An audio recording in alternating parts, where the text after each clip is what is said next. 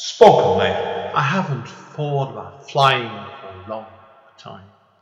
I haven't dreamed of that moment when I was alone above the clouds for a long time. I have dreamed of waking up in a room surrounded in blue and green grass for more years than I could dream of remembering.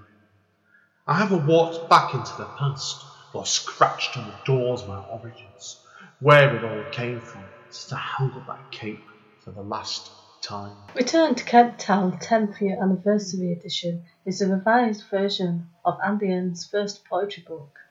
The book can be purchased from Amazon and it contains numerous additional material. Spoken Label. Hi, it's Andy N from Spoken Label. Thank you today for streaming or downloading another episode of Spoken Label. Spoken Label was originally set up on beginning of 2016 and as of speaking has currently nearly 300 sessions. The full archive is available on Spoken Label bandcamp.com. Although it is available for free for stream and download if you wish, I am always grateful for any sort of kind of donation to enable me to keep the running costs of this podcast going. And enjoy. Take care. Bye bye. Spoken Label. Hi guys, Andy N, Spoken Label, back in the house. We're on Zoom again today. Over to, I think it's Leeds today, actually. Hey, I'm sure it's this gentleman's from Leeds. He'll tell me otherwise in a minute. But spoke to Joe Williams is with us today. Just told me originally in September 2019. It's a great bloke. And it's a pleasure to have Joe on today again. So, Joe, first of all, obviously, mate, people that don't know you, and if they don't know you, I don't know why. So obviously, tell them a little bit about yourself, mate. Obviously, where all your creativity came from and your previous books, and we'll take it from there, mate. Okay, hi Andy. Thanks for having me back again. Yes, I am in Leeds. You're right about that. I'm a writer of not just poetry, also short fiction as well. Been at it for, I guess 6 years or so now since I've been kind of writing seriously. Got 4 books published now, all quite different from one another. And I'm a host of events, an editor of things, of all kinds of things that I get up to. Yeah, but that's what I liked about you last time, Joe, we met just under 2 years ago. Because I found myself thinking, yeah, Joe's like me, when the fact was, we couldn't be here, we've got our police cars us in the background. They're coming to arrest me, mate. So, yeah. Always had that before now. I've had it before, mate, and I'll quickly come into the second, where I did a hot summer podcast some years ago when the police actually had the window open in the room I'm in, and the police stuck their head through the window actually asking for somebody after we were recording a podcast. They're after one of the neighbours and the runners. But anyway, listen, what I say was, first time I chatted to you, Joe, a couple of years ago, and I enjoyed chatting to you because, I thought the pair of us are similar to that. We both we do other bits and pieces in the creativity field, don't we, really? So it's like I write a couple books, do editing, I know you do, and you're also running your own night again, aren't you? So but we'll come on to that in a bit. Now, obviously today we're here to talk about Joe's new book because he's got a brand new book out, haven't you, Joe? When did the book come out? Officially, in 2 days' time, 3 days' time. Right, we'd have been out for about a month and a half by the time people hear this. So. Yeah, but when you get this on, in May, I just got the first copies of my own just a few days ago, so it was really nice to have them in my hand. It's always a good, exciting moment when your new book arrives and the thing that you've been working on for however long is suddenly a physical object that's in your hands. Yeah. Now, you surprised me when we talk about it's pre-recording as well. Like, you've been on this book for a while, haven't you? So it's been like a passion project, I'm guessing, really, hasn't it? Yeah, it's kind of been on the go, mainly in the background for a while. I think I first had the idea for it really 2016, something like that. And occasionally I'd write a poem that I thought would fit in. So it kind of came together bit by bit. And then it was really back end of 2019 that I started really focusing on getting it all properly together and finishing the writing of it. So probably about half the book was written since then and half older stuff. Yeah, now, as you said before, obviously, I know you've done several books before this, and I've got at least 2 of them, I think, actually knocking around somewhere. So tell us about the actual where the inspiration for this book came from then? Well, the idea of it's called The Taking Part. And the idea of it was to do a short collection of poems that are on the theme of sports and games. So it's there's quite a wide variety in there. So there's some like obvious sports like football and cricket and so on, but there's some other things kind of within the sport and games umbrella, like quiz programs and board games and things like that. And as poems tend to do, they're not, for the most part, they're not really about those subjects at all. That's kind of a framework for them.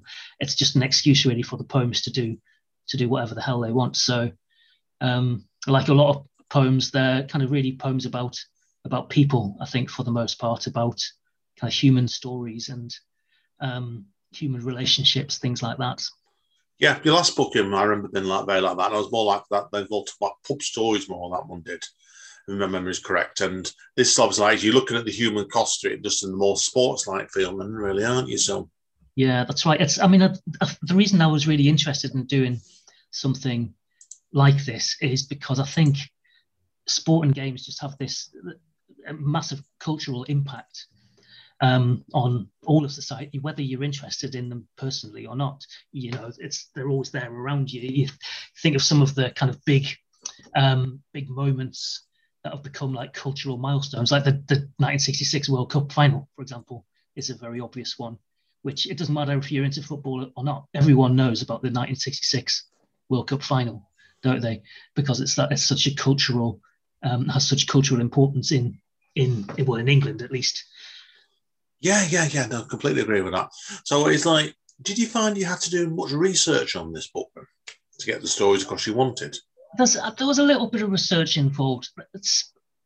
It kind of evolved as I was working on it, really. Initially, I thought maybe there would be quite a few poems about individual people, like sports people, which I might have to research. But actually, the way it went, I didn't really have very much of that sort of stuff in the end. So a lot of it is really kind of sort of pieces of fiction and storytelling, which, you know, people who know my previous work will know that I do a lot of that sort of thing anyway.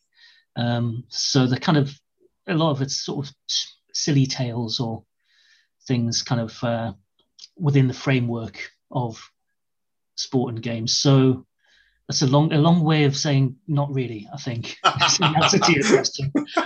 Oh, I'm used to you saying that right now. It's like you're very, very good at completely avoiding the topic, and that's poets for you completely anyway, straight away with that. So, no, excellent. Now, obviously, I can't even ask you really.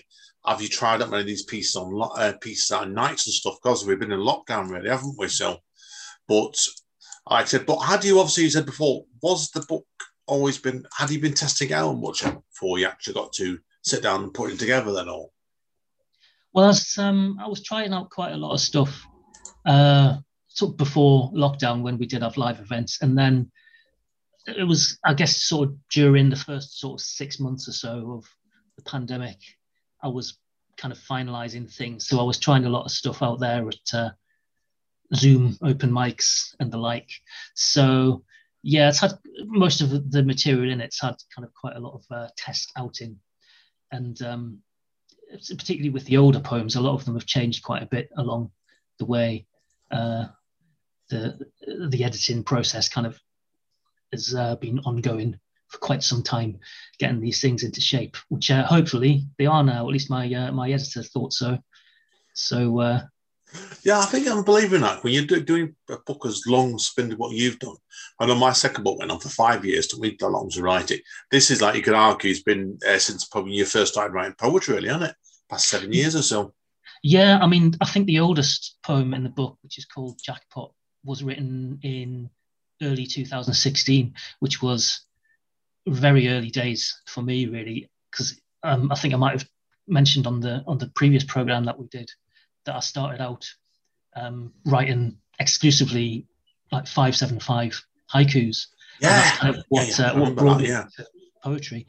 And it was really only around, I guess, sort of towards the end of 2015 that I started writing sort of more kind of standard free verse, which is primarily what I write now. So yeah, very, very early days really for a couple of the poems that are in this book. Did you find over time then this book was so drawn out? I know my second book was like this. By the time I started it, it was a completely different book to when I finished it.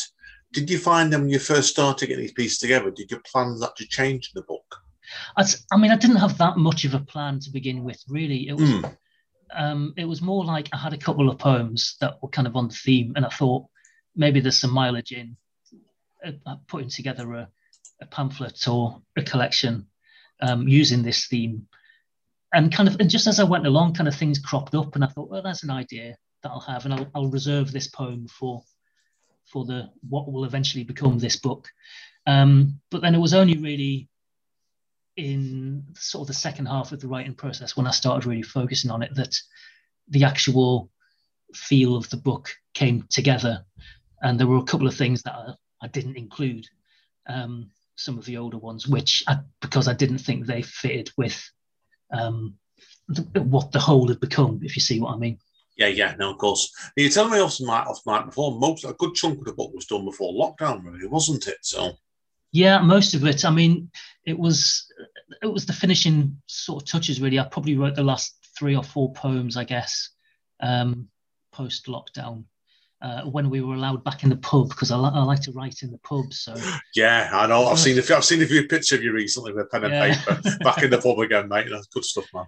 It always helps me because it's that's an important part of my routine. So when we weren't allowed to go to the pub anymore, I was lost. I couldn't write. Oh god! And everyone's running tonight. Joe's got a pint of beer next to him as well, Joe. I know you have, haven't you? So oh, good man. Probably the case. Good man. I'll have a whiskey later after this because I don't like drinking when I'm recording because I end up doing something I shouldn't do. That either turning the record button off when I shouldn't be and stuff like that. So you don't want to be making mistakes like that. That wouldn't help. No, I definitely don't do it. So no, brilliant, mate. No, I can't blame you. So how have you found it going back into the pubs now? Then have you managed to get back to your writing a bit more? Yeah, it definitely does really help me. It's not like I haven't written anything at all when we've not been there, but my normal routine is I have things kind of swimming around my head, and I have a sort of weekly session when I put things down on paper while I'm in the pub, and that's it's not like it's the only time I write, but it's kind of the central part of my writing routine, if you like. I'm not very good at routine. I'm quite ad hoc for the most part. So having that kind of set time when I know that that's what I'm going to do, I find it's really helpful. Yeah, I think lockdown's effect made us change a lot of my writing patterns, really, because I used to do a lot of mine in the day job I've got, which obviously to travel the office and back every day in the bus. I used to do all my writing on the bus. When you're stuck behind inside a lot more, it's harder, really, I suppose, isn't it? It is, yeah, and I find it very difficult at the beginning there. I did a self-published little pamphlet about this time last year, which kind of came out because of lockdown, and I tried to do something a bit more experimental just to get myself going again. Really, I think it's trying experimental stuff is a good way to get yourself out of a rut, or if you don't know what else to do. Yeah, I did that. I did a book of haikus earlier on this year, which took about 6 months to write, and I've got a second book nearly ready as well. Just little books that I self-published, so I was trying and get your brain operating different ways, don't you? So yeah, I think it's a good thing to do. And then because that book it's a sequence of erasure poems which were made out of Boris Johnson's letter to the UK, which I'm sure. Oh, I heard some of them. Yeah, I've seen you read them out twice and now somewhere, and you cracked Amanda up both times on me. Did it made me laugh as well? I did that, and it was kind of a throwaway thing, really, or I thought it was. It was something to amuse myself more than anything else. I didn't really intend to do a book, and then when I did do the book, I didn't think anyone would buy it. But it's only a little strange thing, but it went quite well. I think sometimes it could be doing look at things like that because and I also find as well, and you'll probably agree with this, like you didn't plan, it just happened naturally, didn't it? So yeah, and very quickly, and because it was so topical, it kind of had to happen quickly. Really, no, best way. I agree with you completely. Now, obviously, we're here to talk about your new book, really. Obviously, now I know you've gone. Unfortunately, by the time this podcast goes out, I know you are doing an online launch, aren't you, on Saturday the 29th of May? Yeah, that's right. Yeah. Do you have much plans beyond that then, with doing readings and stuff from this? Well, it's difficult at the moment, isn't it? Because no Yeah. one knows what's going to happen. There's Yeah. so many people just waiting to see before the book real live events. But yeah, I've got a few things lined up. I think I've got 3 proper live bookings of my own for later in this year, and then I've got my own event that I'm running, which is booked for June. So hopefully there should be some of these things happening, and there's always there's some Zoom ones as well. So we've always got that to fall back on, no matter what. Yeah. happens. How have you found the Zoom ventures over the past year or so? It's been a very different experience, really, hasn't it? It has, and I think, I find it very kind of wearing, really. They can be quite tiring. But I mean, they've also been essential because, if we had nothing, which is really the alternative, then I don't know what I would have done, really. It's the early days of lockdown. It's what kept me sane, I think, really, being able to hang out with my poetry friends on screen. Yeah, same for me as well, really, because like when we started doing it ourselves, like Amanda had just moved in with me at that point. She had literally about a month or 2 months before by chance, and like it was chaos for us because a couple months before my dad got took in hospital, then Mum then got took in hospital, and my brother-in-law went in hospital all in about 3 months for various operations and things. We got them all out, then everyone went into lockdown then, so it was an absolute bedlam it was. Amanda had just moved in with me. So, so it's like, I think you do, don't you? I think it's like, you're just trying to keep going in that situation like that. And that's what happened to us all. So. Yeah, exactly. It's all we could do, I think, really, isn't it, at that stage? Yeah. Now, obviously, when you tell us a bit more about this night of yours, and obviously you told me a little bit before, which ironically started originally, didn't it, on February 2020, just before everything went mental. Yes, I started an event at the worst possible time in history, basically. I've been wanting to or thinking about starting my own event for a while, but I didn't really want to do one in Leeds because there's already loads going on in Leeds already. So I decided I would try doing one in Hexham in Northumberland, which is where I grew up, where my family still live. So I did that. It's called Words on the Wall. And I'd done a couple of one-off events at the County Hotel in Hexham as what I called northeastern launches of my own books. And it's a good venue. So I thought, well, maybe we'll try and get something regular going here. So the idea was just to do 3 a year. So kind of quite spread out so that I wasn't under too much pressure to do it all the time. But hopefully that would mean that it gives me the opportunity to get some really high quality guests on. Yeah. The idea being that I'd bring up some of the writers that I know and admire from Yorkshire or around other parts of the north who might not necessarily have had opportunities to read in the northeast before. So kind of try and bring them to a new audience and introduce some of my favourite writers to the people in the northeast who might not have heard them. Yeah. So did you do this over Zoom, did you, or as well during lockdown, or you avoided it? I did one online one in last June, which should have been really the second live event because the idea was to do them in February, June and October. And it was quite fun, but because we haven't had the time to be established yet, we don't have our own sort of regular crowd, so it felt a bit kind of generic in terms of the people who were there. Do you see what I mean? It didn't feel like I was establishing kind of the Words on the Wall identity, which hopefully I will be able to do when we can get back to doing live things again. Yeah, of course. It will be happening in a few weeks for us because I'm booked in for 26th of June. So yeah, now the podcast will be out probably just after that, I reckon, truth be told you.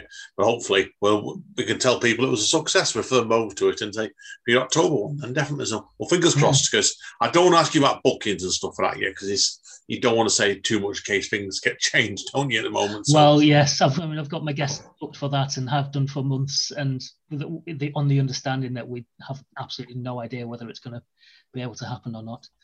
But, now, as you see it goes, I know we've got our first, me and Amanda have got our first live reading coming up on Sunday, actually, at the end of this week. So, yeah, in a park, big park near us, and that's going to be terrifying this Sunday, doing it in front of people. Yeah, it'll be quite weird. We did an open mic here in Leeds at Word Club at the Chemic, which is normally the one that I go to regularly. We did one in the pub car park in August, I think it was. That was the only one we managed to do in the summer. Oh, doing the car park. Oh, that's brilliant. Absolutely superb, mate. Only you could do that one, mate. Brilliant, mate. Okay, what we'll wrap up this bit, Joe, anyway, because we're going to end up just talking, pardon me, talking rubbish otherwise. We carry on much more, mate. So we'll let you do the hard sell now, mate. Obviously, first of all, where can people get the book? Well, it's published by Maytree Press, so you can either get it from Maytree Press or you can get it direct from me. If you look at my website, joewilliams.co.uk, and if you get it from me, you'll be able to get a signed one if you want one as well. And they're £7 plus postage, which I think is going to work out at £8 for the UK at least. So yeah, check that out, and you can get my other books there as well. And if you have a look at the gigs page, you'll be able to see any live or Zoom or whatever it is gigs that I've got coming up. Hopefully, by the time this goes live, definitely people get a chance to see or Joe's gig diary to go berserk thing here in person. So let's keep our fingers crossed, definitely on that one, mate. Now, obviously, with your night, then obviously, if people want to say, for example, go to the October one, how is this mentioned on your website as well? Is it? It's yes, the date is on there. It's from the top of my head, I think it's the 17th of October that we're booked in. So yeah, if anyone around the Northeast who'd like to come to that, would be great if we'd see you there. Hopefully by October we won't have to worry about any restrictions or anything at all. Fingers crossed, yeah. So we'll see what happens. I've got no idea who my guests will be. If the June one doesn't happen, then maybe it'll be the same people that I should have had in June. But we'll work things out as we go along. That's the best way, mate. So, right, well, we're up here, Joe, and we'll let you get composed and get rid of a few poems for us, mate. So, always a pleasure having you on there, mate. So, hang around, everybody. Joe's fantastic. He's always entertaining. So, we'll see you in a minute. Spoken, mate. Hi, guys. Still here with Joe. I'm going to pass the invisible mic over to Joe now. And he's got 4 pieces, I presume, all for the new collection. Go for it, Thanks, mate. Andy. Yes, yeah, they are all going to be from the taking part.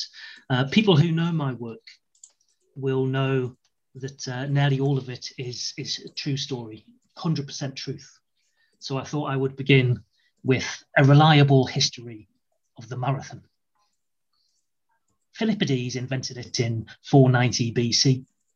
Was so excited by his own idea, he immediately dropped down dead. Never even filed a patent. He could have made a fortune in royalties. The earliest surviving account is by Plutarch 600 years later. By then, everyone was doing it for charity, dressed as rhinos or tins of beans, recording it all on Strava. It wasn't until the 1896 Olympics that people started taking it seriously. The BBC weren't interested, thought 3 hours was much too long. There was only one channel then, and no red button. They showed beach volleyball instead. Later, they added wheelchairs and eventually even women, but the biggest change was in 1990, when the marathon was renamed the Snickers.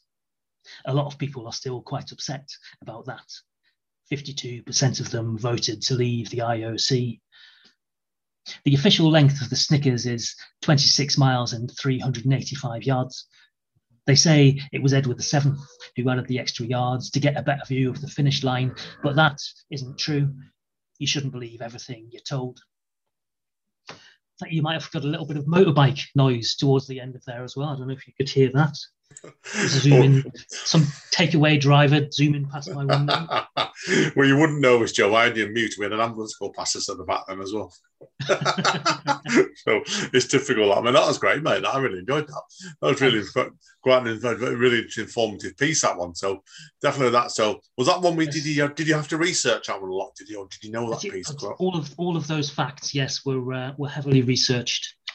So it's important to get these things right, isn't it? Yeah. No, I agree straight away. That was fun. Fantastic, mate. Yeah. Most people won't know that the BBC had the beach volleyball in 1896, but it's all true. I'm going to do a poem now that's it's kind of about stadiums. I really like sports stadiums. I find that there's just a kind of really sort of unique feel about them if you're in one or even outside of one, whether they're full of people or empty as they mostly are at the moment. So I wanted to write a poem about that. So this is called Cathedrals. There's something in the angles, those webs of knitted steel. How many million voices have been captured in that silk? How many cries of victory, frustration, and despair have risen from these terraces, the edges of these flip-down seats, to echo in the rafters long after we are dead? Have you ever been alone in a cathedral? Just you and all history's ghosts. Oh, that's a nice poetry. Ooh, it's always nice when you get an ooh after a poem. That was really haunting, that one, mate. So excellent. Thank you. I'm glad you liked that. I was going to stick with the theme of stadiums for the next one. I live in Headingley in Leeds, and people might know Headingley because of the stadium, Headingley Stadium, where Yorkshire County Cricket Club play, and the Leeds Rhinos as well. And I used to work in an office at Headingley Stadium a few years ago. And there was one day Prince Harry came to visit. Not me, he wasn't coming to visit me, but he came to the stadium. And I didn't know what he was doing there. So being a poet, I just made something up and put it in a poem, which is called Royal Visit to Headingley Stadium. "What do you do?" said the prince to the groundsman, who thought, what a bloody stupid question, given I'm sat on a lawnmower which you've just watched me drive from one side of the field to the other, but said, "I'm the resident artist here, and I'm making a picture there on the grass that might not seem like anything much, but when it's done, it should look grand, though not from here. You see, it's made in a way that means it can only be seen from space." And the prince said, "It's great to have art in sport. How very nice to meet you, but thought, what a waste of time and money." And the groundsman thought the same. Thank you. Oh, brilliant, mate, brilliant. Okay, mate, right, we're on to, now I've had a trumpet now, Joe, we're playing the trumpet now for the big finale, right? The big finale, okay. Well, the big finale is, it's kind of a 3-in-1, really. I'm going to give you the longest poem in the book, which is really 3 shorter poems because it's a trilogy. It's called the 10-Pin Trilogy. 1. Input. I was always Malcolm, so when I scored a strike, the video screen would flash Malcolm X. With my skills, more often it was Malcolm 8 or Malcolm 3, more medieval Scottish king than Black Power icon. At 17, 18 in 1992, we hadn't ever heard of cultural appropriation. But we remembered what we'd been told, that the holes in the average bowling ball housed 2,000 types of bacteria, so when we were done, we'd scrub our hands until the skin was raw. 2. University of Leeds Bowling Society. All skill levels welcome, they said, then paired me with Alwyn, who would reliably score 250, furious at every unclosed frame. Waiting for my turn, I'd run my gaze across the lanes, searching for a soulmate, struggling to reach 3 figures. I never found my equal, dropped out at week 5, left Alwyn with his own lane, curling banana balls into the front pin. 3. Swing, bend, release.